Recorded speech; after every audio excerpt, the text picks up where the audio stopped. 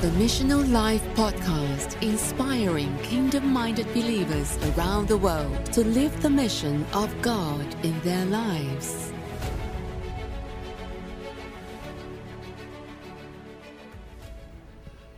All right, welcome back to the Mission Life Podcast. Today we are at the NRB event in Nashville, Tennessee, and we have an opportunity to sit down with pastor and author Eric Eichinger. He's recently released a book, Lord of Legends, Jesus' Redemption Quest. Eric, welcome to the show. Welcome. Thank you, guys. Very excited to be here. Wow. So you're an author, you're a pastor, you're involved in various aspects of ministry, but you haven't always been in ministry, and you have a pretty neat story. Can you take us back to how God called you into ministry and into book writing? So everybody knows the story of Jonah. I think that's one of the more, if you don't know the Bible very well, Jonah is one of those stories where he's running away from God and what he's calling him to do. And so I was always involved with church growing up. My mother was the organist at our church, and I was involved with youth groups and mission trips. And so I loved that time in my life growing up. So it was very foundational.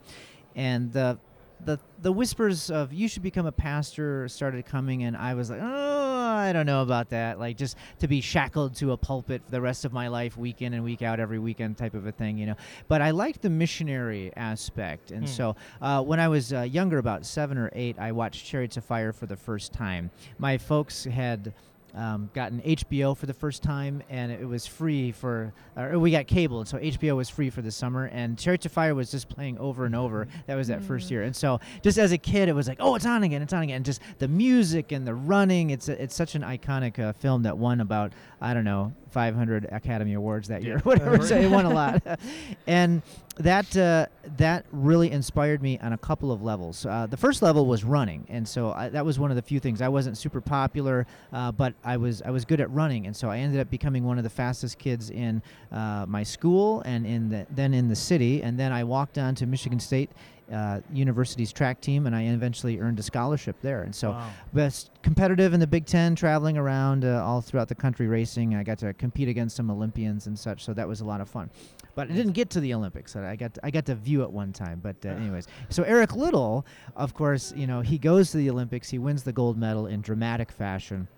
But then he becomes a missionary in China. So the end of the movie, there's that little hashtag. You fall in love with this character of Eric Liddell, and then it says, Eric Liddell dies at the end of World War II in occupied China. All of Scotland mourned. And it's just a haunting thing. I wanted to know that it's World War II, and he met his wife and started a family, and just the missionary aspect. And so I was a youth worker in New York for a couple years, but I still wanted to go overseas and to try that lifestyle and as the missionary. So I was in China for 2 years. And that wasn't by design. I actually wasn't looking to go to China. I originally wanted to go to Germany. I was single at the time, and I had a whole bunch of great reasons that, as I looked back on that, were very selfish reasons. I was single, so I thought, I've got better odds to meet a wife in Germany doing ministry over there, and I could travel Europe, and I could learn the German language. So all of these very selfish reasons. My family could come and visit me, et cetera, et cetera. And then, but Germany wasn't available, and the mission board kept putting China in front of me, and I was a little recalcitrant to the idea, but the Holy Spirit kept working on my heart, and then I started to realize I can have a greater impact for God's kingdom in China doing that. And so I slowly had this tipping point and a growing desire to start to go to China. And then at the last minute, an opportunity in Germany came up, and I was like, oh no. And so, and I have used this for a lot of different calls that I have had to make in my life, where the selfless path usually is the path that has the most peace, because so a selfish decision versus the selfless decision. And I realized the Germany, God could use that, but I had my own reasons and agenda. But the selfless route was through China. And so I just trusted the Holy Spirit and ventured out. And the first year was brutal. God broke me down. He took away everything, your favorite sports, your favorite foods, your friends, your family. I had a girlfriend and, distance relationship. And then all of those things he stripped away, and just he breaks you down. But then I started to realize I was literally as far away from my hometown, Kalamazoo, Michigan, Nanchang, China, on the globe, as far away polarized as you could about get. And God slowly started bringing things back, new favorite foods and new friends and new family type of relationships that I met. And I met a lovely lady by the name of Kara, and she became my wife, and she was working with me over there. And so we've got our family. So just a lot of exciting things of how God built me back up. And at the time, I was still kind of trusting God and enjoying the missionary life, but I wasn't sure about being a pastor. But then it was in kind of that broken moment that at halfway through that first year where I realized God was bringing all of these things back into my life, and I thought, well, I can go as far away on the planet as possible, and God is still going to take care of me. So I can be a pastor wherever you're going to send me. Because in the Lutheran Church, I get called out of the seminary. You don't always get an opportunity to choose and pick a candidate where you want to go. You get assigned, and so. So it's just a very vulnerable, trusting process. But I was like, okay, I'm as far away from my hometown as possible. He's taking care of me. I can do this wherever that is. Then I took a little pilgrimage while I was in China because I had remembered that my hero from Chariots of Fire, Eric Liddell, died over there, and so I got to go up to the Weifang in the Shandong province, and I found where his grave is generally in the vicinity, but there's a monument there in this old school. And this quest to find that was a real watershed moment in my life. And so I came back and I was telling some of my friends, and they're like, this story isn't done. You need to do something with this. And so I had decided I was going to go to seminary, and that I had a lot of peace about that and comfort. So my 2 years in China finished. I went back to St. Louis and to the Concordia Seminary, and I started studying. So I was a theater major in college. Then I'm studying theology, and I was running at a high level. I had missionary experience, was getting engaged and getting married. And so they always say to write what you know. And so at that point, I realized my life had really paralleled Eric Liddell's with running and faith and specific missionary in China, and even having meeting my wife over there. And he had 3 kids and I had 3 kids, and so and all of those things started to shape up. So taking my theatrical interests as well as my theology interests, I originally wrote a screenplay. Trying to make a sort of a Chariots of Fire sequel type of a story. And the more I talked about Chariots of Fire with people, the more they were interested in hearing what my story was and how his life, Eric Liddell's, influenced mine. And so that's sort of what's become more of the story. And through a lot of that conversation and some of my Hollywood contacts, I was able to get my first publishing opportunity, and that was with Tyndale House. And so I wrote a biography about Eric Liddell, and that is called The Final Race. And it is the incredible World War II story of Eric Liddell and this missionary during those years. So that came out about 3 or 4 years ago, and now I've got my new book, Lord of Legends, that just launched this month. So, wow, amazing. What stood out to me there's so much there, but kind of that idea of selfish versus selfless, and how that's such a good way of vetting opportunities in our lives, and that selfless choice is often the one that will make the biggest difference. So, and the other thing is that idea we see it in Scripture of God really taking people in the Bible, and He takes away different things, or they go through circumstances and their hearts change, and what they thought they wanted, they are now reoriented towards something different. And so I love how God did that in your life. Of, you didn't want to do ministry, and then you did something else, and God brought you back to what really was kind of spoken over your life all along, and He's really used you in so many different ways. So amazing. So now you've written this new book, Lord of Legends. It's just come out. Tell us a little bit about that. Well, I'm really excited about this one, too. So, again, we'll flash back to when I was growing up as a kid.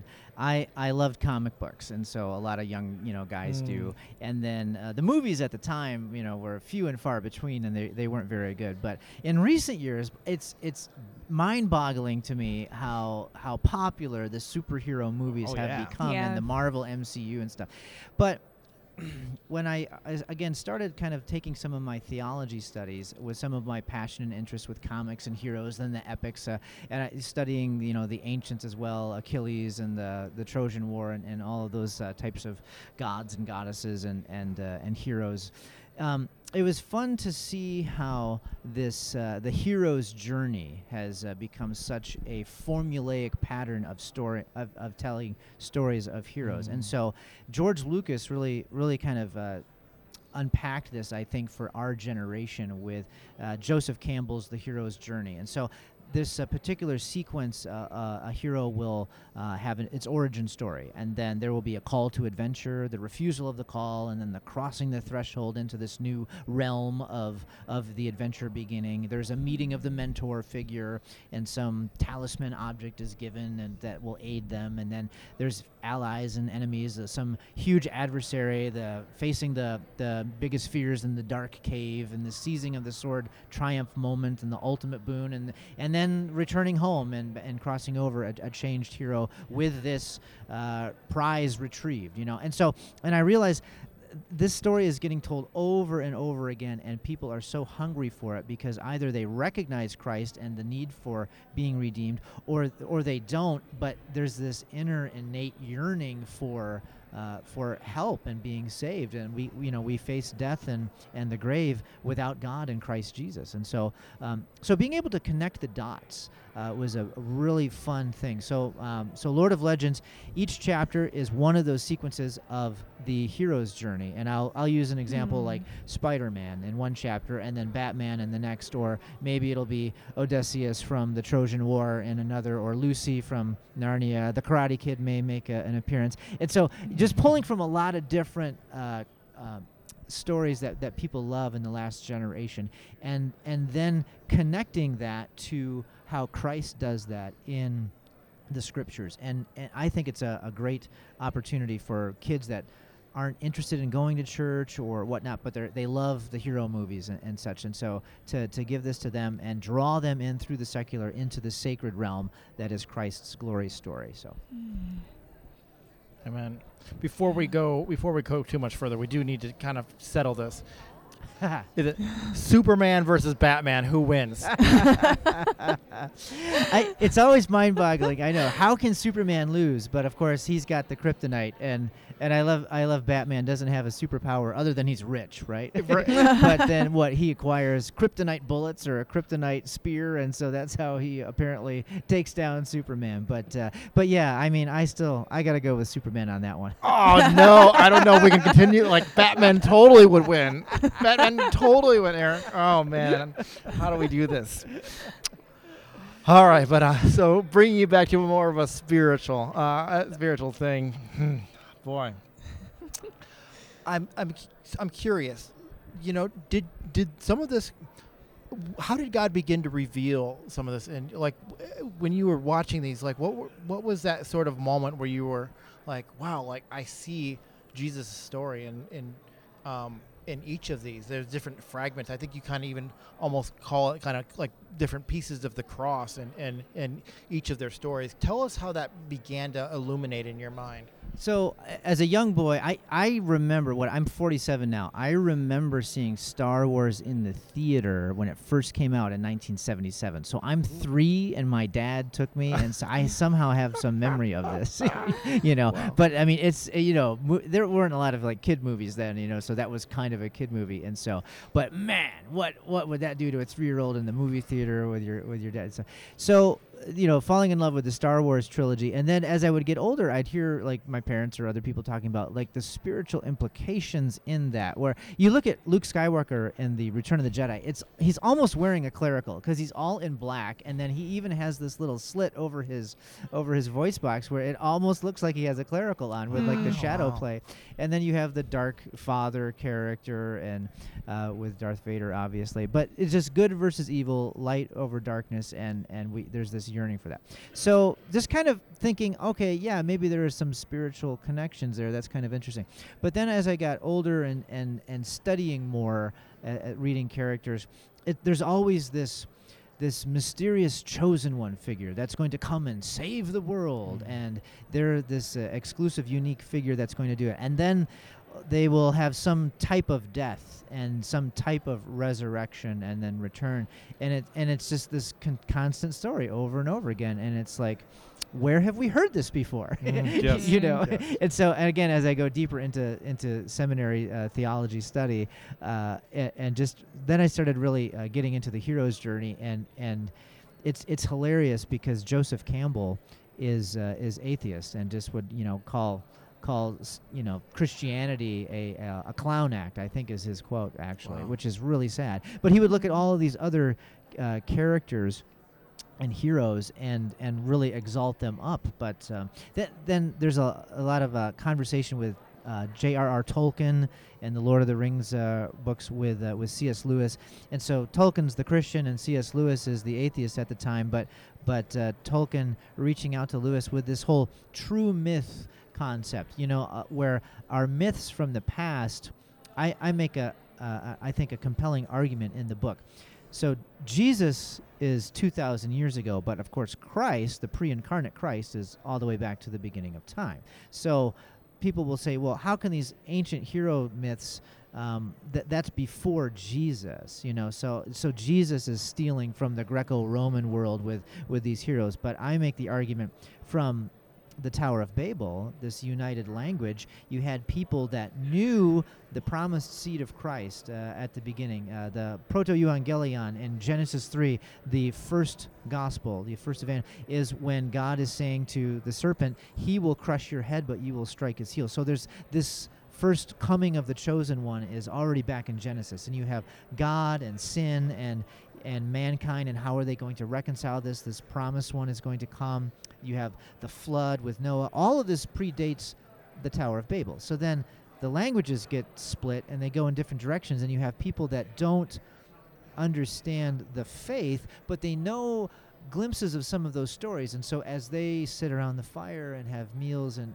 come up with their own stories, they're pulling from these, and that's kind of where it's not too hard to see where some of these characters come from when you look at Genesis, the Pentateuch as the original source material. So, wow, I love how you made that so clear, and you could take that even beyond just comic books, right? You can you can look at the different cultures of the world. And Native Americans tell stories of this, and in South America, other tribes tell this story, or they're all telling the same story. It's not just in comic books, but it's beyond that as well. It's just so I love how you made that so clear. I'd never really thought about that before. Mm-hmm. Wow, absolutely. Mm. So I'm curious. You also made a reference earlier to Lucy from Narnia. Yeah. Tell us a little bit, where do you see her character, and how do you see some of that relationship, Christ's relationship with her? Chronicles of Narnia are huge. So every chapter is one of those sequences of the hero's journey, and so where I bring Lucy in, and I love this.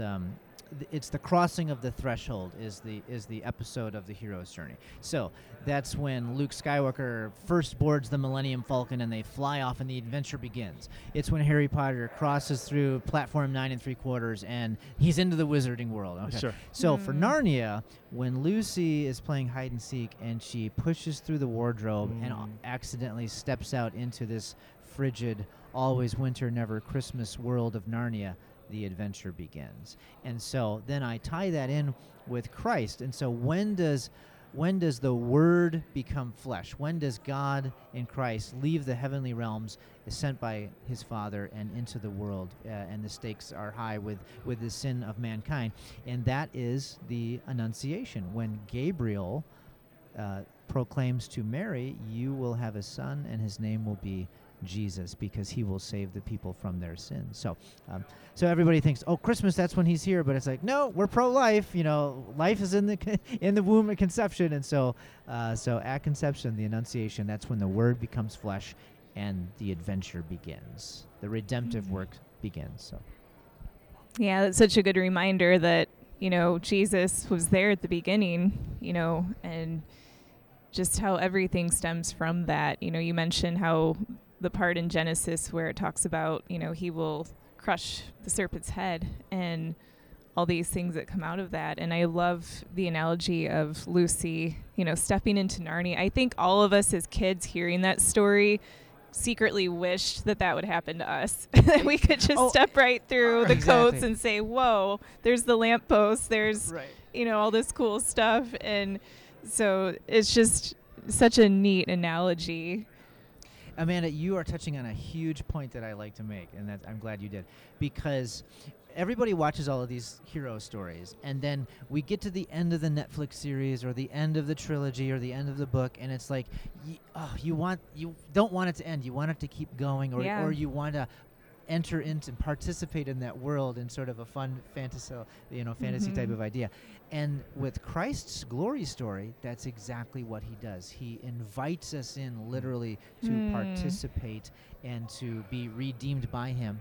And it is the life that has no end. And so it is eternal life. And so literally we get to be brought right into the page or right into the screen or right into the life of Christ and his church. And so I think it's uniquely different than all the other splinters broken off of the cross of Christ crucified stories of heroes. He is the one true superhero underneath everything, where they all draw from. And so excellent. I'm glad you mentioned that. That is so good that God invites us to walk into that, through his Son, through Holy Spirit. It's just, that is such a good picture. I love that. It's just that living with Jesus, that's the exciting, adventurous way to live. It is the only way to live. He is the way, the truth, and the life.